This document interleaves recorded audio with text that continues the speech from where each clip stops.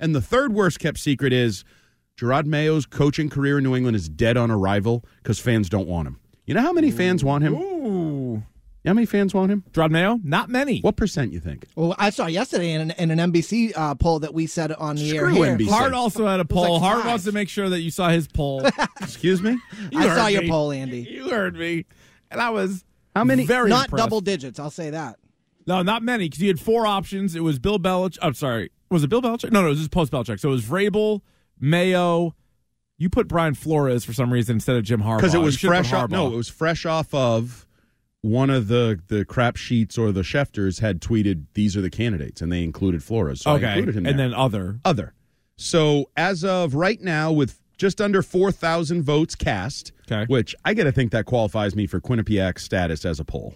Does That's not. a legitimate poll. No. Yeah, it does. More than That's that. Quinnipiac status. All right. They use like 800. And they extrapolate the feelings of the entire nation. It's true. So I'm going to let this speak for Patriot Nation because I generally assume most of my followers are Patriots fans. Yeah, good guess. Safe assumption. Yeah. Some of them are mean, and they have been They're the last nasty. few days. Nasty. Well, Patriots fans, they though, want can't me agree on this. fired. They want me out of work. They want me pink Yeah, slipped. I noticed that. I don't care Was that for it. Directed towards you or me? Me, I saw think. one of those pink slip Well, ones. That because person was- unfortunately, a member of the media did lose his job today, and people were excited. They were like, "There's one down, a few more to go. Thanks, Belichick can run him out of town too, That or something." sucks. Like, People what's are wrong a-holes. with you? Yeah. There's stuff wrong with them. Yep. But anyway, so yes, the leader in the clubhouse is Mike Vrabel with 63%. 63. So that is a strong. To me, with 4 options like this, that's a strong majority. Is that like a super majority or something like yep, that? that's what they call it. The next in line would be other.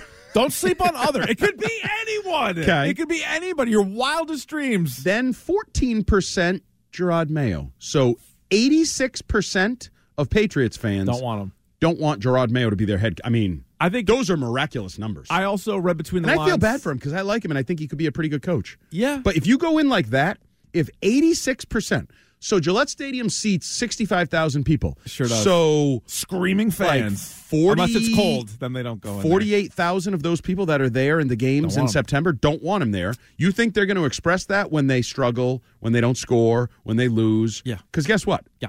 Their roster not great, right? It is poor. Could be better. They Sure. have the draft picks and they have the Number money. 3 pick in the draft. Yeah, We'll no doubt, see. no doubt. But there is a chance there could be poor games, poor performances early next year. Yeah. They're going to vocalize their displeasure because they never wanted the guy in the first place.